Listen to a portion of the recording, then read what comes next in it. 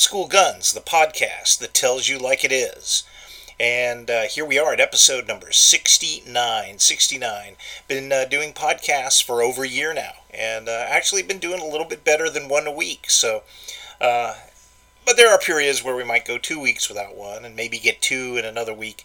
But we've been averaging basically over one podcast a week. So we got a lot of stuff today, and as you know, this podcast is essentially in three parts. One is basically political observations. The other is Second Amendment media, content creators, all that kind of good stuff about firearms. And the third part, which is actually my favorite, are questions and answers.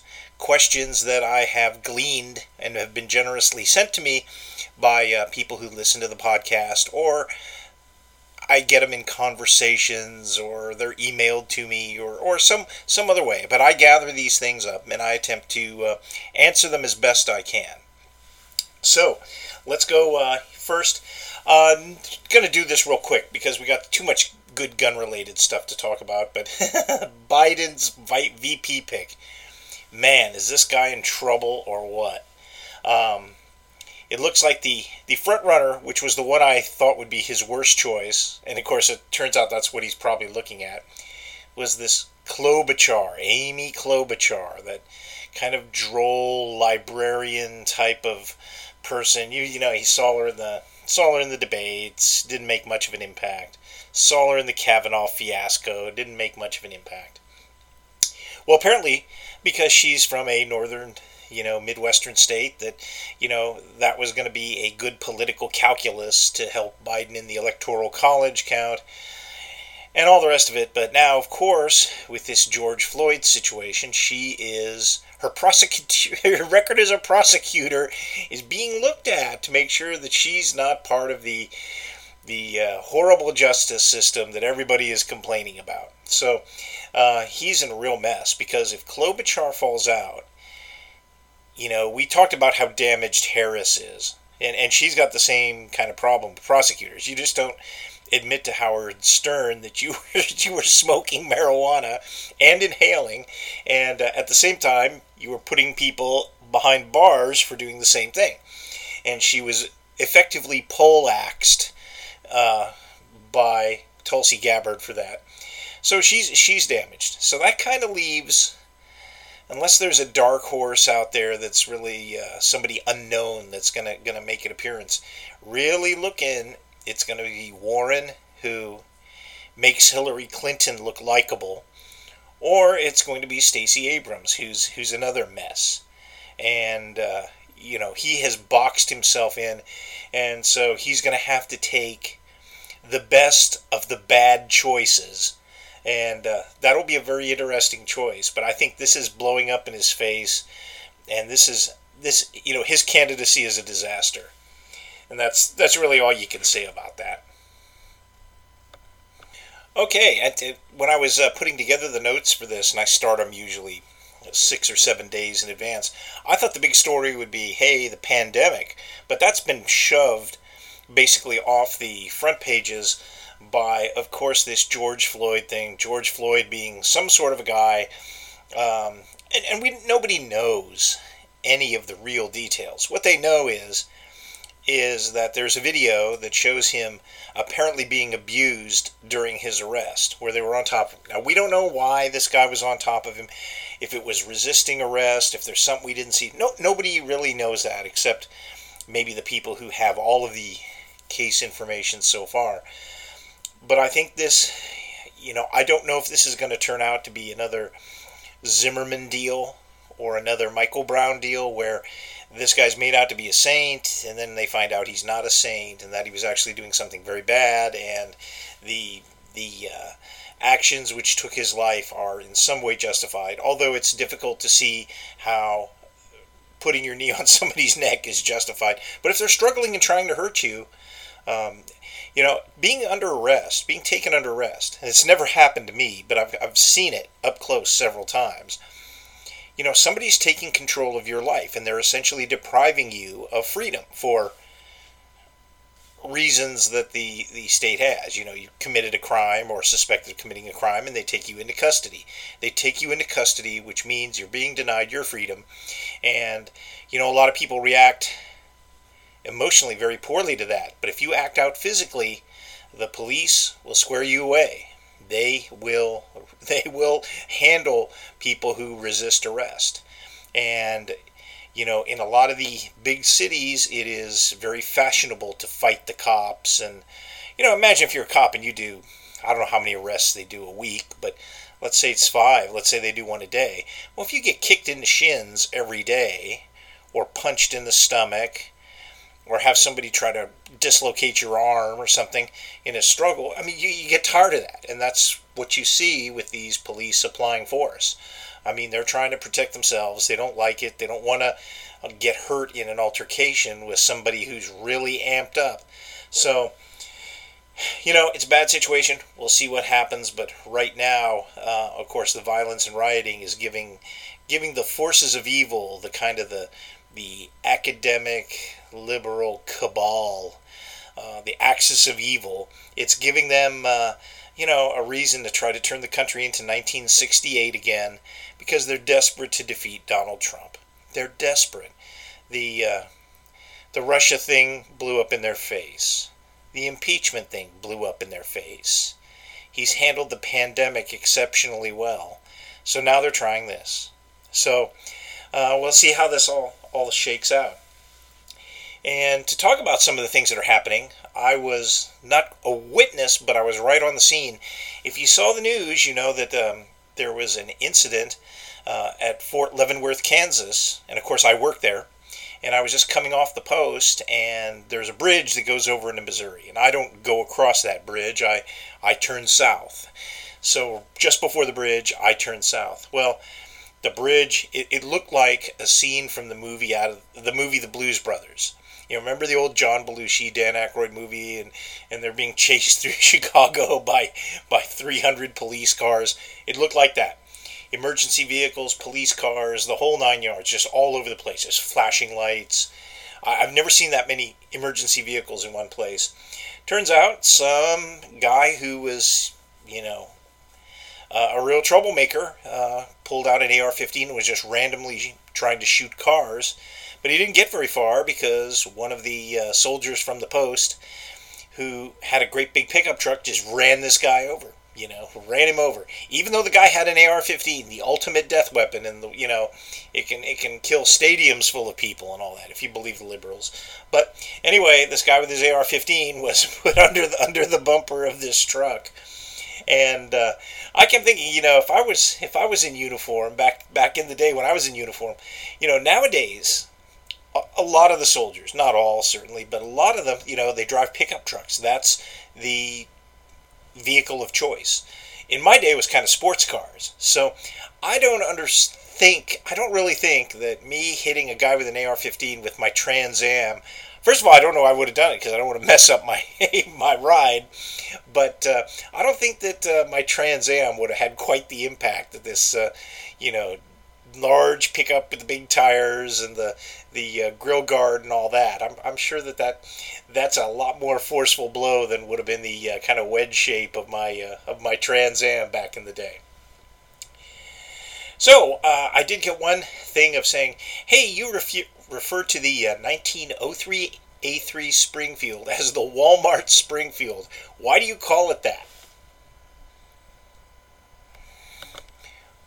Well, I call it that because that's what it is.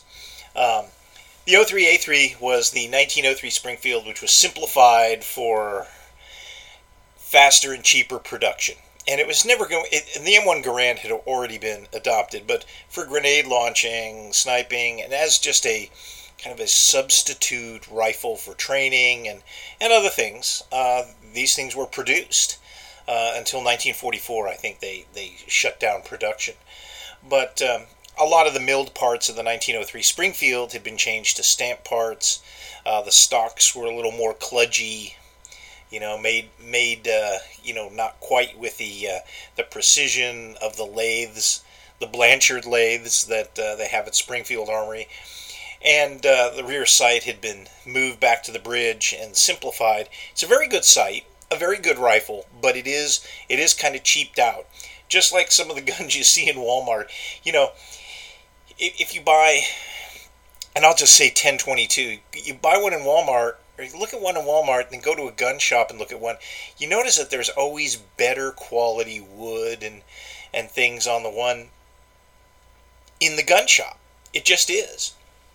And I don't know if Walmart gets some kind of special, if there's some kind of special deal where they say, hey, make the price on these as low as you can because our customers really aren't looking for the best looking stock in the world. They're just looking for a 10/22, and it's a utilitarian. All the guns they sell are very utilitarian for the most part. You can. I was looking years ago, a couple years ago, they had Remington 700 with a 24-inch barrel, heavy barrel in 243 for like $300. And I was actually thinking about that. Maybe it was longer than 3 years ago. Maybe it's 4 years ago. And I was thinking, hey, that'd be a great basis for some kind of precision rifle because 243 is a great caliber.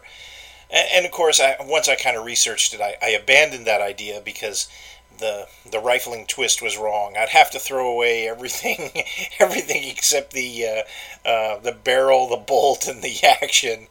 And I'd also have to have the if I kept the rifling twist, which was wrong. So even none of it was going to work. So, but it was a model that I had not seen in any other gun shop or at any other outlet. Very kind of a matte black oxide finish and very utilitarian. So I think Walmart kind of gets some special deals because they're such a volume dealer on some guns. Now the Henrys I've seen in there look like the Henrys everywhere, which I don't really dig, and I'll talk to him about Henrys a little bit later. One of the questions that came in was about Bubba guns. Those are guns that have been bubba'd, and that came from our friend of the podcast, and we've been talking about these, and it's really more of the military rifles that come in, and there's always this horrid attempt to sporterize them. Now, back in the 50s, and I've told the stories, back in the 50s when these things were selling in barrels, they literally had them in wooden barrels for $10 or even less sometimes, military rifles. You can understand why people would kind of go to them as an alternative. And in the process, they would try to make them lighter and something they would want to carry around the woods, so they would cut the stocks and some of them were done professionally by gunsmiths and very, very good. Almost the rest of them, in the vast majority, were done at home and very poorly and on the cheap, and they look horrible, and you see them occasionally in the rack. Now, you don't see them like you used to, and that's partly because a lot of people have been restoring them back to their military configuration. There is kind of that is kind of a hobby. It's not really cost effective. You usually spend more doing that. In the end, you usually have more money tied up in it than if you just bought the rifle in its original condition. But a lot of people enjoy doing that, and so I can't say that I blame them in the slightest. So a lot of guns have been bubbed that way, and it's really depending on cheap firearms.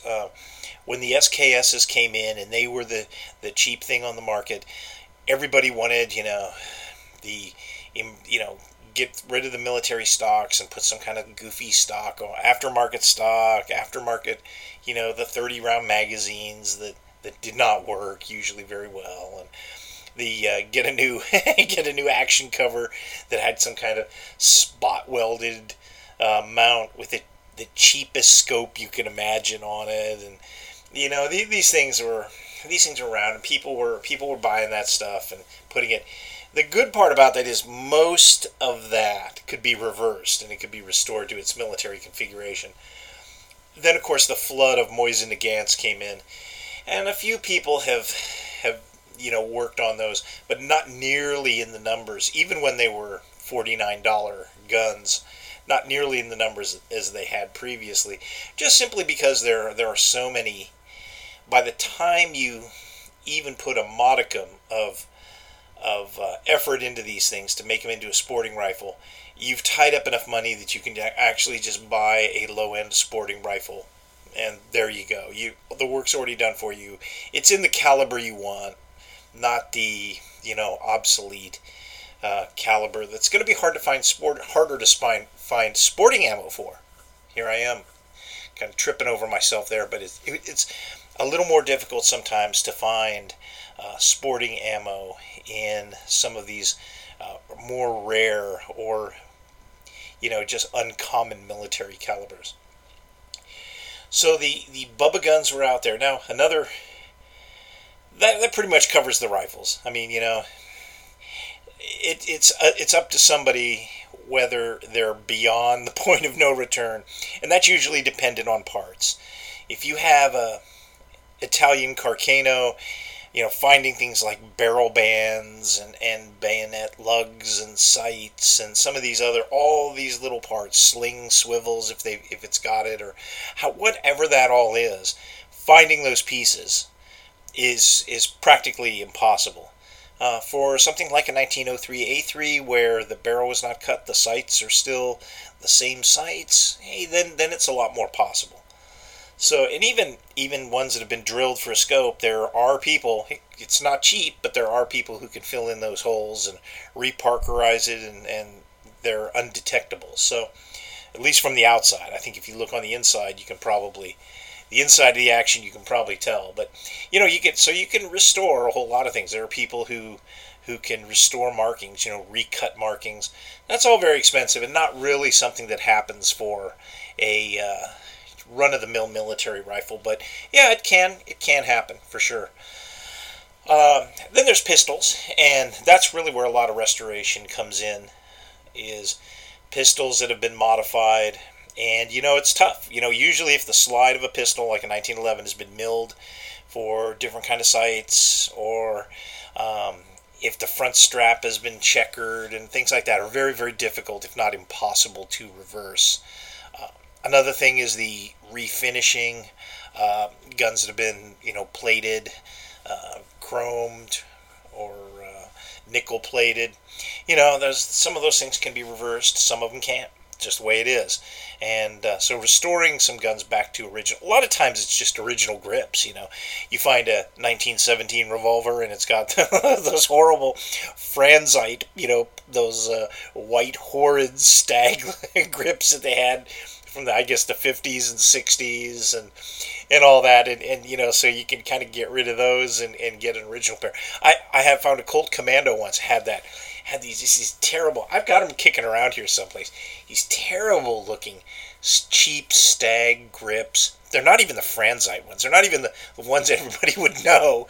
So these horrible cheap things.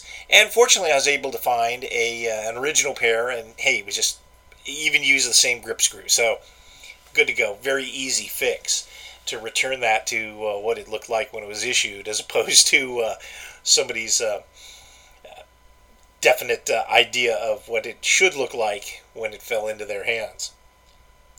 So Bubba guns, you're seeing a lot less of them because, frankly, it's just so much easier to find at a low price point that are, ideal and don't require the effort, and in the calibers that people really want. You can find inexpensive 6.5 Creedmoor rifles made by Savage and Ruger, and that's kind of still a hot ticket caliber. So that's why you're not seeing nearly as many Bubba guns as you have. Okay. One of the things that came to my attention in Guns of the Old West magazine.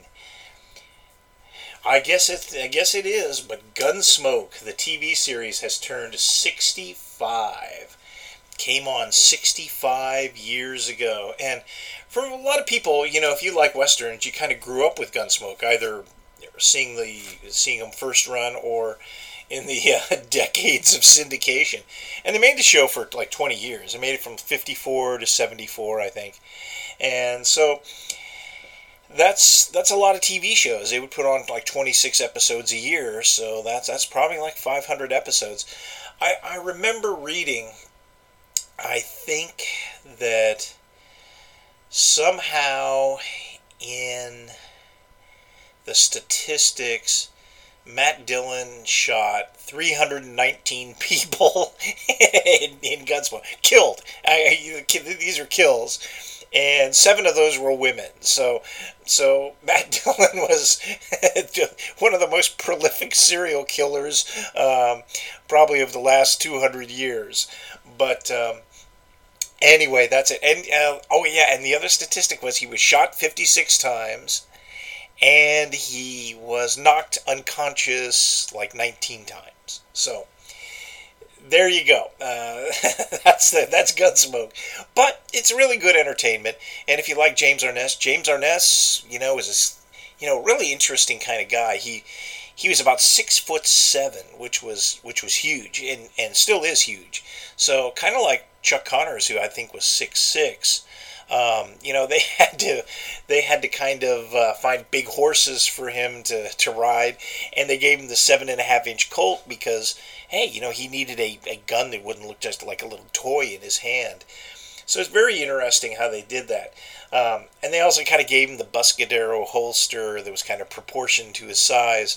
Now, if I tried to wear, as a matter of fact, I did. I'd inherited it from my father for his 7.5-inch Ruger Super Blackhawk, a Buscadero holster. Okay, now I guarantee you, I'm about a foot shorter than Matt Dillon. Well, 10 inches shorter than he is. So it did not look good on me. I mean, it looked like I was carrying a rifle in a scabbard because it was hanging low. It was this large gun, and so for my frame, a 4 3/4 inch or 4 5/8 Ruger 4 3/4 inch Colt is a much better and much more proportioned looking gun than a 7.5-inch Ruger Super Blackhawk, which looks like it's making me look like a little tiny guy with this great big giant gun. So yeah, they had that proportion for him and everything else. Now, here's another interesting bit of trivia for Westerns before I get on to better stuff. It's like on Bonanza and it's like in Gunsmoke. You know how they're dressed? They wear the same clothes every episode. Every episode they wear the same clothes. And I didn't really notice that until I was reading about it. And the reason for that was, interestingly enough, production cost. Not because costumes cost a lot, because they don't, but it's so they could use stock footage. So if you've got, Matt Dillon and he's wearing his vest and he's wearing his white hat and all that, you can use, and you need a shot of him just riding on a horse, well, you can use some stock footage for that, because he's dressed the same, so it'll fit right in. It's not like he's wearing a white hat in one scene and a black hat while he's riding his horse, and then magically he appears in a white hat again. It's to keep continuity. It's so they could use a lot of this stock footage and older footage that they had, and they did that in like almost all the westerns. That's why you always see them dressing the same. It was a move of economics to get the most out of the film they had shot, and I always thought that was pretty funny. I actually saw one of the guns that one of the guns and gun belts that James Arness used in the series Gunsmoke, and the guy who owned it was it was actually on display in a large gun shop, and the gun shop owner owned it, and this was in Southern California, and so he went about explaining how he'd gotten it from the prop house and all that.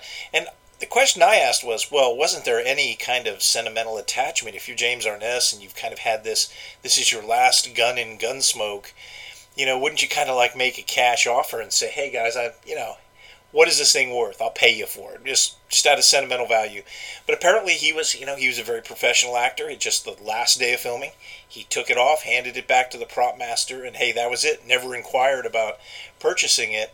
And of course, the gun rental company or prop company, however that was handled, they knew they had a piece of gold right there, because Gunsmoke, I should say, was an iconic series, and they knew that would be worth a lot of money. And this was a long time ago, but at the time, the guy had been offered, I think it was $12,000 for the gun and gun belt, and he didn't sell it. He just said, no, I'm going to hang on to it because it will appreciate, and I imagine it has. But it's not the only one out there. I'm sure that they use several guns out there. So, there are probably several James Arness, Matt Dillon guns out there. Okay, the other interesting thing in Guns of the Old West is one of the things I can never figure out. It's Henry's magnificent 410 mare's leg. And if you don't know what a mare's leg is, it is a lever-action rifle that is produced as a pistol, or in this case, a shotgun, any other weapon. And it doesn't have a full stock. It just has kind of a pistol grip stock, and it has a short barrel. And this one shoots 410, but it looks like a lever action. It looks like it holds probably 4 or 5 cartridges. Why anybody would want that, I don't know. 410 ammunition is expensive, more expensive than 12 gauge and harder to find. Its prowess as a defense load has been pretty much debunked because, it can shoot 3 buckshot pellets, but is that really great? There have been a couple of these mare's legs made by other companies. I think Rossi makes one, and I don't know who makes another one, but I know Rossi has made one. And they come from the Steve McQueen show, the old Wanted Dead or Alive, where he carries this sawed-off Winchester 92. And the funny part is he carries like a bandolier with 45-70 rounds in it, whereas the 92 is always chambered for like 44-40, a pistol cartridge. So they put the rifle rounds in his bandolier because that looks more impressive. And I don't really know. They're not comfortable to shoot. They're not particularly accurate. You have to wear some kind of a contraption of a holster. Again, you're wearing kind of a cut down carbine scabbard as a holster. Yeah, outside of just novelty effect and costuming, I can't think of anything I would want this thing for. Is it a good snake gun? Well, yeah, it'll kill a snake. A 410 will kill a snake, but I don't know that you want to traipse around with this thing specifically for that. And it's not a great defensive gun. It's not a rifle. It's not a pistol. It's kind of a short shotgun that's any other weapon. So they've got that out there, and I think they want almost a K for it. So you really got to want one, I guess, to go out there and get it. Okay, we now have the favorite part, which is questions and answers. And these questions, as I said before at the top of the podcast, come from everyone. And there's things that we've gleaned. And some of our loyal listeners, and there's a few out there, they have gone ahead and sent this in. And this is from Clown Bear, who says, is the 40 Smith & Wesson a failed cartridge, especially given the police trade-ins and the poor performance of 9mm and 45 ACP? So that's a very interesting question. Is it a failed cartridge? Is it failed? And I would say it's as good as it ever was, and it fulfills the design that it had, which was to make a better cartridge than 9mm, but have more capacity than a 45. By better cartridge, I mean a more powerful cartridge than the 9mm with greater capacity than the 45 ACP. So it really does that. And I've said here several times on the podcast that, hey, if you're not planning on doing a whole lot of shooting, but you're going to do some, the police trade-in 40 Smith & Wessons are good guns to get because they're powerful. They've got decent capacity. There's a lot of good things to be said about them. When you're really talking about cartridges, though, and defensive firearms, you have to talk not only about the gun and the caliber, but you have to talk about the ammunition you use. And the argument now for the 9mm, and I've kind of stressed this before, but very quickly, is that the improved ammunition that's available now makes it the equal of the 40 Smith & Wesson and 45 ACP, and you get increased capacity on top of those two guns that are. If you had 3 guns that were identical, but in those 3 calibers, you would have more ammunition capacity in the 9mm version. So therefore, why would you want the other 2? Because for all intents and purposes, they're equal. But I still believe that not everybody who carries a 9mm carries the best defensive ammo. And I think another reason that it's gone back and it's that reasoning has been used is, it's the 9mm guns are easier to shoot. It's easier to gain hits, and it's easier for people who may be smaller in stature, and that goes to, diversity and recruiting different genders, that whole thing. If you've got a lot of females in your department, well, then, an easier to shoot gun might be something that you find advantageous. I think that if you equip a department with 9mm, that their qualification scores are probably higher than if they have 40 Smith & Wesson. And just looking at that, you can say, well, that helps indemnify us against some of these shooting incidences where lots of rounds are fired but not a lot of hits are achieved, and so on. So, the movement towards 9mm has been driven by other factors other than total effectiveness.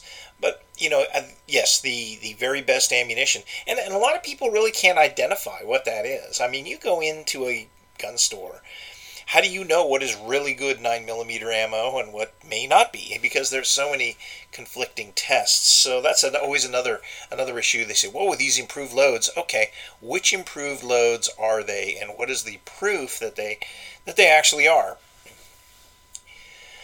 So, and it also goes to the people who are primarily the gun gamers, who essentially having a larger cartridge and a more powerful cartridge doesn't really mean much to them, because there's no real reason. I mean, it just doesn't matter. And to people who are martial artists who say, well, if everybody's carrying FMJ ball ammo, 45 is kind of a no-brainer because it cuts a bigger hole, and there's truth to that. That's very true. 9mm has a higher velocity, so it goes on, and this has been a huge debate for years, decades in gun magazines, and it goes back to I do know one survivalist guy, and he lives on his own little compound down in the Ozarks. Everybody carries a Glock, and they all run FMJ. And I've talked about that on a previous podcast, where that's probably not a great solution for that kind of environment. And, and also then to say you can't talk all this smack about 9mm being the equal of everything else if you're shooting FMJ. I just don't think you can. It used to be the the older version of this, which was funny, was all these guys who had 357 Magnums back in the 70s and 80s. I shoot a 357 Magnum, blah, blah, blah. Almost every one of them was stoked with 38s. I mean, so really, they weren't carrying a 357 Magnum. They were carrying a 38 Special, because the gun is only what the ammunition is. If you're carrying a 22 short, then that's what gun you really have. You're shooting a 22 short, not a 22 log rifle. So it's all about that perception. I tend to think that 40 Smith & Wesson, I think, could make a comeback. It could make a comeback. In fact, I remember when the War on Terror started, there was a lot of discussion about should the Army just develop a 40 Smith & Wesson adopt a 40 Smith & Wesson firearm, because that's what all the police were using. That was effective, and it was better than 9mm. So why wouldn't you adopt it and use it? And now the pendulum has gone back the other way, where everybody's running towards 9mm and away from the 40, especially. 45 ACP will always have a niche. But the 40 will come back. The 40 will come back, just like in the days when all the police trade-in revolvers were around, and people were saying, well, who wants one of those? Now they're gold. I do think that the 40 Smith & Wesson will make a comeback. It is not a failed cartridge. Our expectations of what a cartridge is and should be has changed. And that's the interesting part. It's not so much that it's a failed cartridge, but it's that our expectation has changed. So that's what I think about that. And I think 40 is actually a really good choice in many ways. Okay, here is another question that was sent in, and guy emailed this to me. What country's firearms / guns are the most underrated? And you go, who really does not get, I mean, certainly it's not Belgium, because they make very, very high-end, nice guns. Now there are, especially in the 19th century, there were a lot of cheap Belgian guns, but we're really talking about the good stuff that any country can make. I would say that Czechoslovakia has always been very highly rated, and now it's the Czech Republic, and I guess Slovakia is doing their own thing. But so Czechoslovakia, before it broke apart, has a very, very good reputation. Czech weapons are very highly thought of. Italian weapons are highly thought of. French weapons are generally not well thought of. And so some of their stuff is kind of underrated, but some of their stuff is kind of quirky design too. Not that it's a bad design, but it's kind of a one-off. Nobody really copies French designs. They don't really set trends or anything. They kind of have these guns that are just kind of unique and independent. So some people love them, some people don't. So I would say that they're not underrated. But the country that immediately comes to mind, and these guys produce great stuff, is Spain. Spain has produced really cool Mauser rifles up into the 1950s and 60s. The FR8 was a very cool rifle. That was kind of a 98 Mauser in 7.62 NATO, and had a lot of modern features to it. If you got to have a bolt action, the FR8 was a good gun to have. And they took an earlier model and made the FR7, which they kind of modernized and all that. I think that was their 93 Mauser or 95 Mauser. But they produced those things. They had factories in Spain that produced them. They've always produced a pretty extensive line of handguns. I mean, Astra handguns are excellent. They made a good copy of the broom handle Mauser, which was very high quality and a very excellent gun. They made, the 400, the 600, the 300, and what was the one was called the Condor, which was the last one they tried to make in the 70s, but the design was pretty much passé by then. But the Astra 400, 600, 300, those were great guns. Germans bought a lot of them, bought all three of them, in fact. Let's see, and of course my favorites are the Stars. I actually have two Stars. Well, one is a BM, which I really like. It's like a little Colt Commander 9mm type of gun. It doesn't have the grip safety, but in practically every other way, it's a Colt Commander style gun in 9mm. Very nice. And then I have a Star Super, which is a 9mm Largo. Looks very reminiscent of a 1911, but it's got some very cool features. The takedown features of it are really awesome. It's got a takedown lever that's very awesome.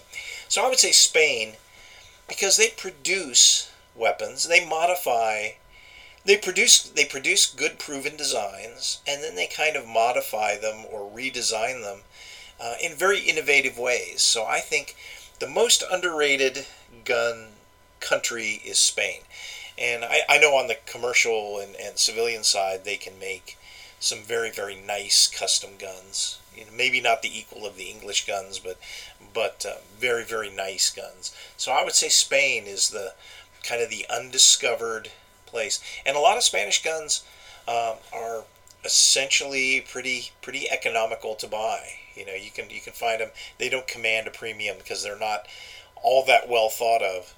But they're very interesting historically. You can get, Ruby pistols, the Ruby 32. Not a great pistol, but they function. France bought a lot of them, then sold them to Finland. So you can get some that have some very, very interesting 20th century military use and probably, markings and other things that would make them a pretty interesting gun, well beyond just being a kind of a modest 32 caliber gun. Okay, next question. What is your list of history what-ifs with guns?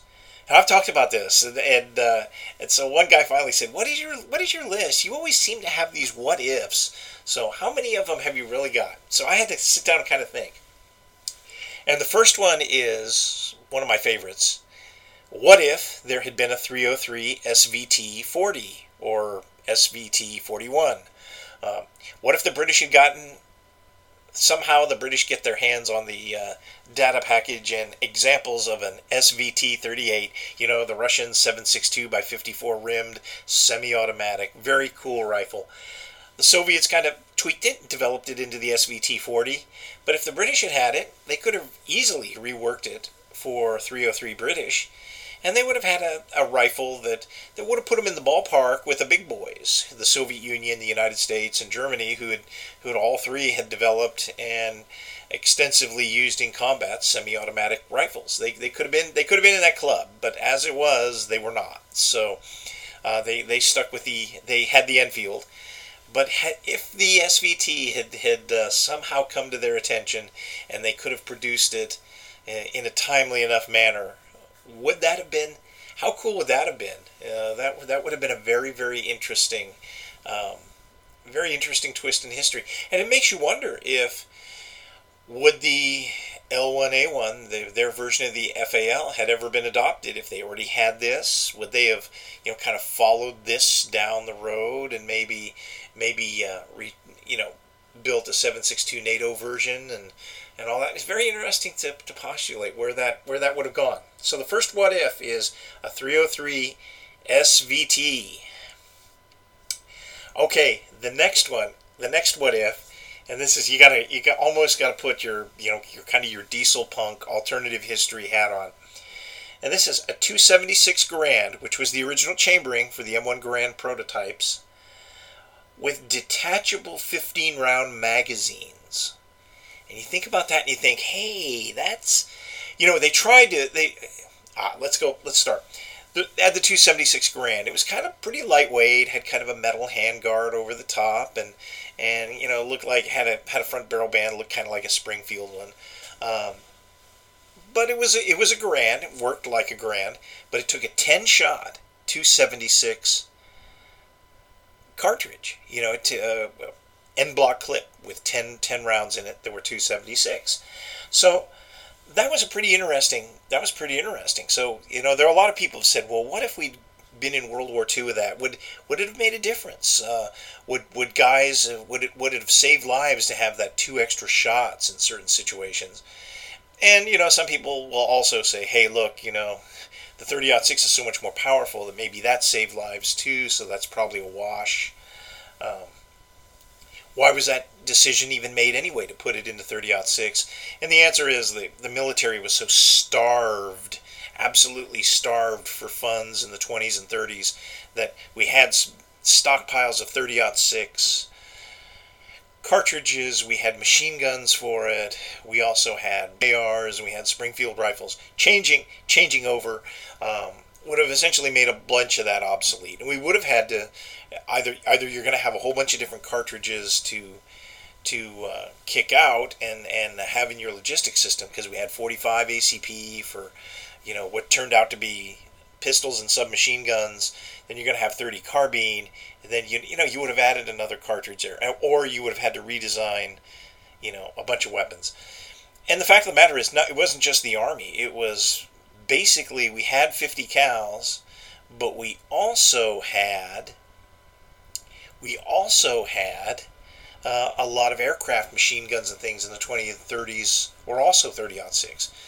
We didn't kind of get rid of them until the B-17 and a few of the heavy bombers came out, and they had 50 caliber guns. And then we put 50 caliber guns on our fighters, and but when World War II started, both the British and the Germans used a lot of rifle caliber machine guns still, kind of a holdover from the First World War.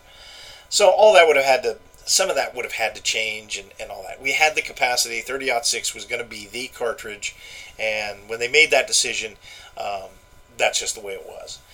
But the 15-round magazine, as opposed to the 10-round, if the 10-round end block clip in 276 is a wash, Well, then what would have been a game changer? And the game changer would have been a detachable, like an M1 carbine had a detachable 15 round magazine. Okay, you have a detachable 15 round magazine for the Garand. There you go. You've got it right there.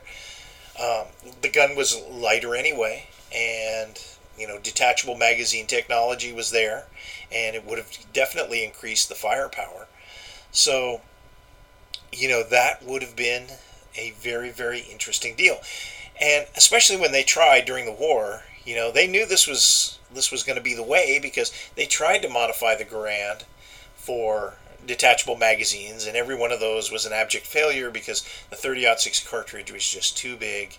And by the time you got a detachable magazine Garand, it started weighing almost as much as a BAR, which we already had anyway, and was too heavy for an individual rifleman. So, we stuck with the regular Garand, kind of shelved those deals. But had it been in a 276 cartridge, detachable 15 round magazine would have been a reality. So that's one.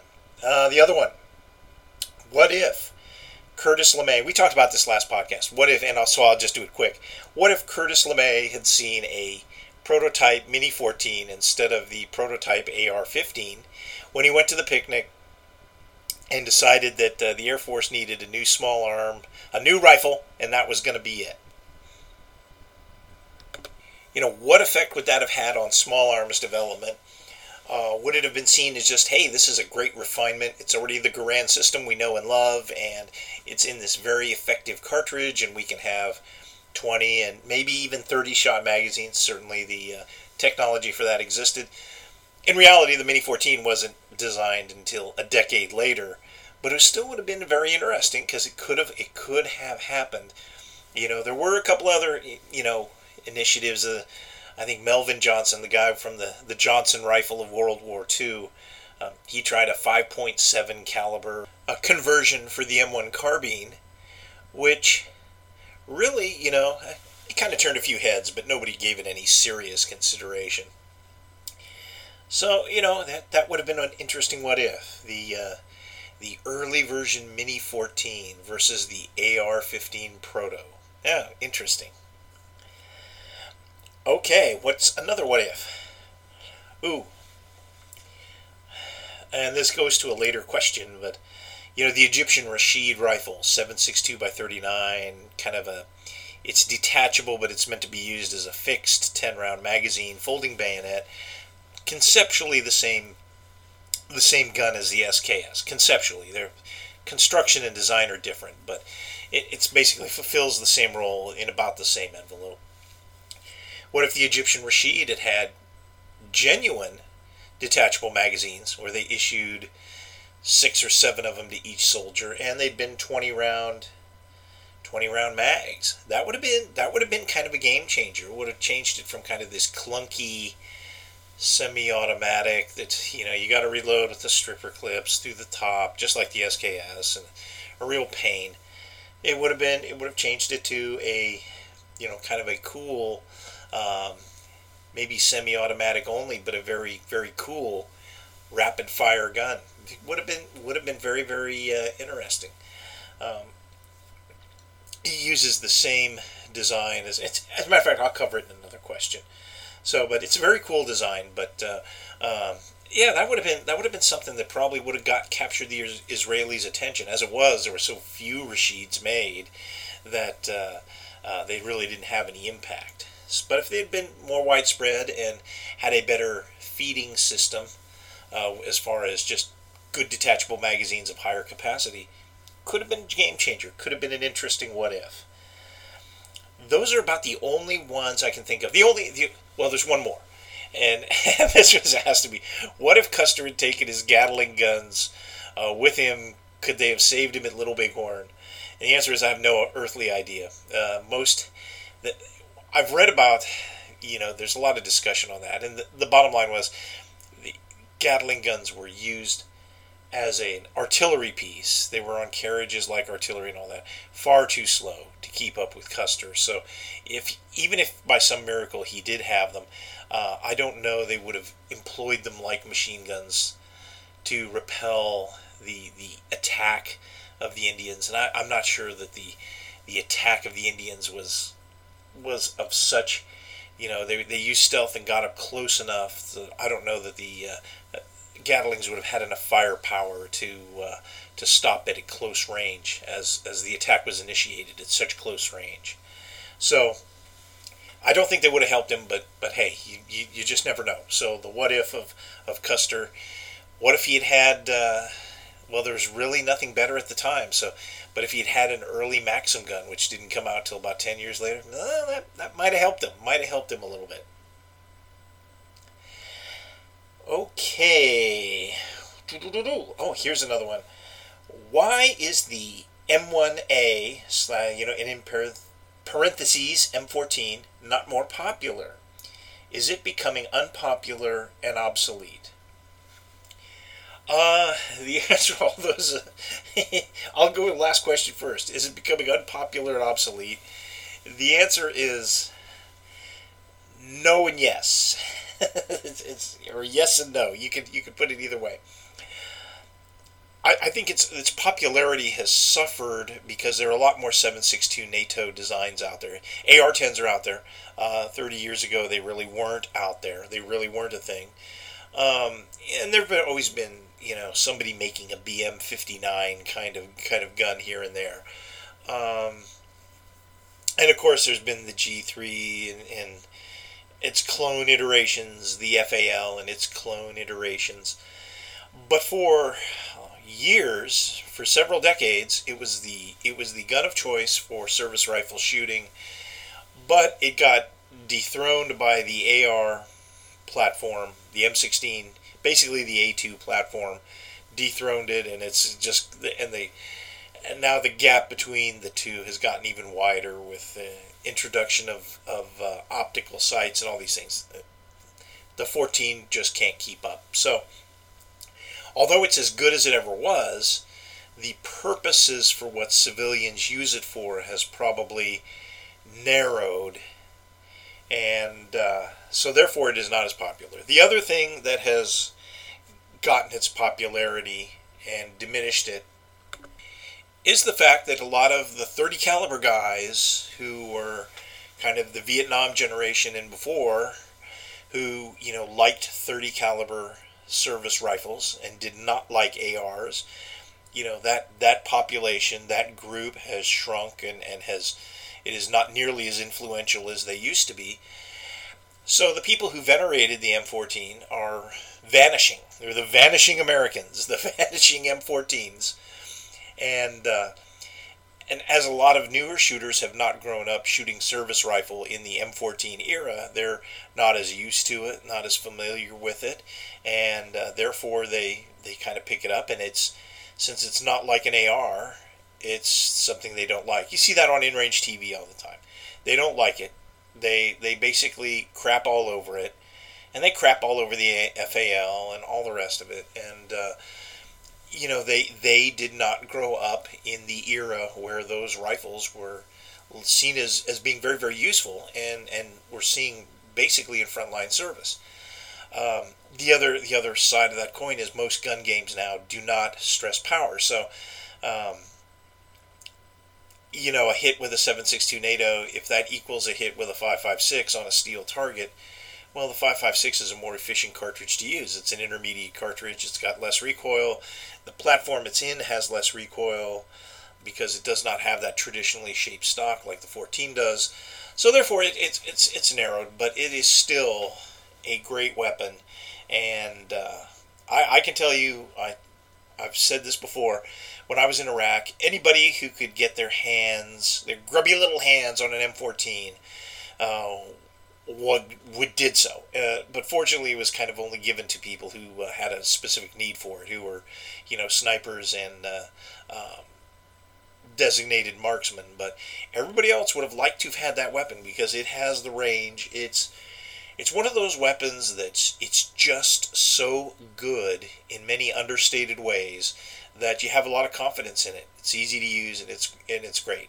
And the gun media content creators, whatever, they can crap all over it. But the fact of the matter is, in the cold light of dawn, out in Indian country, An M14 is a very nice thing to have, and their opinions cannot change that. Okay, do. Oh, here is another great question. Why did countries like Russia, Italy, and France stay with their older rifle designs instead of upgrading like the US did from the Krag to the Springfield? Okay, that is a great question. Okay, like the first generation, why did countries stay basically through the end of World War II with their first generation smokeless powder, small bore military rifles? And there's a whole lot of reasons why they did.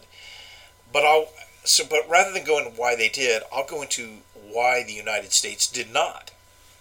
And that was because we had the combat experience of the Spanish-American War.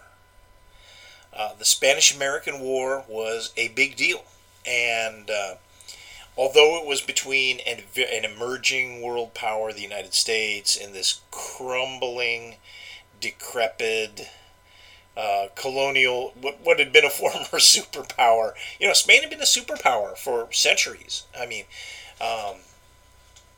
we kind of discount Spain, but at one point, the Spanish empire, if you will, throughout the New World and all the way over to the Philippines and in a lot of other places, a few little places in Africa and all that. Yeah, it rivaled the British Empire. If you took the Spanish Empire at its height, the British Empire at its height, Spain is a big deal. But by the time the Spanish-American War comes around, Spain is crumbling. The combat experience was such that while the Krag was a good rifle, and it was certainly a huge improvement over the Trapdoor Springfield, had we had to fight the Spanish-American War with the Trapdoor Springfield, that would have been a disaster. And as it was, some volunteer units had to use it. They used it. And but fortunately, we had enough Krags so that kind of everybody had a Krag. So especially the frontline troops, it was good, but it was not great. And an advantage was seen. The Spanish 7mm Mauser, the 93 and I think 95s too, but I think it was 93. They were very good rifles, and they had that quicker loading system. You just didn't throw a handful of these rimmed cartridges into this, kind of cumbersome box thing on the side of the receiver like you did in the Krag. You just kind of loaded it through the top. That was clearly going to be the way. And in fact, after the end of the war, they realized that the Krag had given decent, but the Krag did not have a future. The Krag was a design dead end, and they saw it. They saw it clear as a bell, and they knew they needed something competitive with the Mauser, so they set about developing it. They did have a few laughable attempts of trying to figure out how to do the clip load of the Krag through the top. Of course, those were comical failures, and so they decided to take some Spanish Mausers and a few other guns and kind of design a new rifle that would not only would it incorporate all the improvements that they desired from the experience of the Spanish-American War, but it would also be a universal rifle, so you wouldn't have rifles and carbines. You would just have one length of rifle, and that would be easier to produce, and it'd be, training would be easier, everything would be easier. And they came up with a 1903 Springfield, which was an epic design, just a great design. So we did that, but it was primarily the experience of the Spanish-American War, combat experience. Other countries did not. If they had the combat experience, they just didn't use it. Now, Britain had fought the Boer War about the same time as we fought the Spanish-American War. And they came to some similar conclusions, that essentially the Lee Enfields they had, I think they were long Lees, basically were outranged by the Boers' Mausers. Those Dutch farmers had bought a bunch of 7mm Mausers, and they had a range. They had a range advantage, and they also loaded faster, and they were kind of a lighter, flatter trajectory cartridge, which made it easier to hit at longer range. The .303 was not particularly a great long-range cartridge. It was, kind of borderline adequate. So their experience was they needed something like a Mauser and something they needed something like a 7mm Mauser. So they developed the Pattern 13 rifle, which was in a 276 cartridge, very similar to what we did with the Garand, which I was talking about. And basically they were developing that. And of course, 1913, what does that tell you? Because 1914, there's a war, but they don't see it coming yet. And the Pattern 13 had some real problems. It kept burning out barrels and doing a few things. So while they were basically noodling around with that design, trying to get it to work, the war starts, and it's like, hey, forget it. We just got to go with the Lee-Enfield. And to their surprise, they find that the Lee-Enfield performs exceptionally well in trench warfare and on the European continent.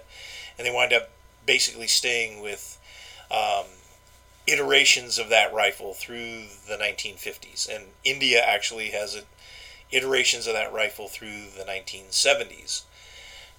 So, but they were going to develop a rifle that was based on their combat experience in the Boer War. Just got sidetracked by World War I.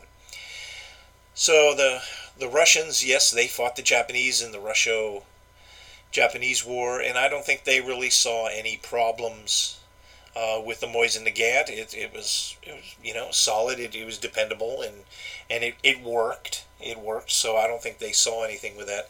But the Italians and especially the French, they just stuck with that. They just stuck with their earlier rifles. Now the French kind of had the Lebel also, and it wasn't until they came out with the Mas 36 that they really started to, they kind of got the clue that the Lebel was long in the tooth, and really that's not what they wanted to carry into another world war, although they wound up having to do it.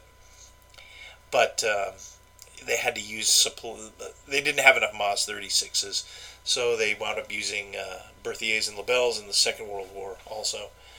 So that's the reason that they didn't upgrade. Either they didn't have the combat experience that would have just kind of boosted or accelerated development.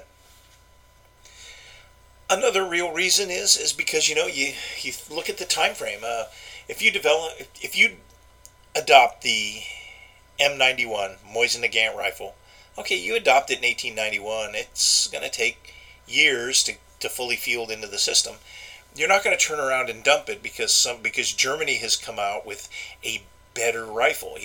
Germany has kind of sat through these iterations of Mausers, kind of looking at them, and then when the 98 comes out, that's what they replaced their 88 commission rifle with. But that's because they kind of originated the design, and they were at the forefront of these incremental improvements that the Mauser design kept making.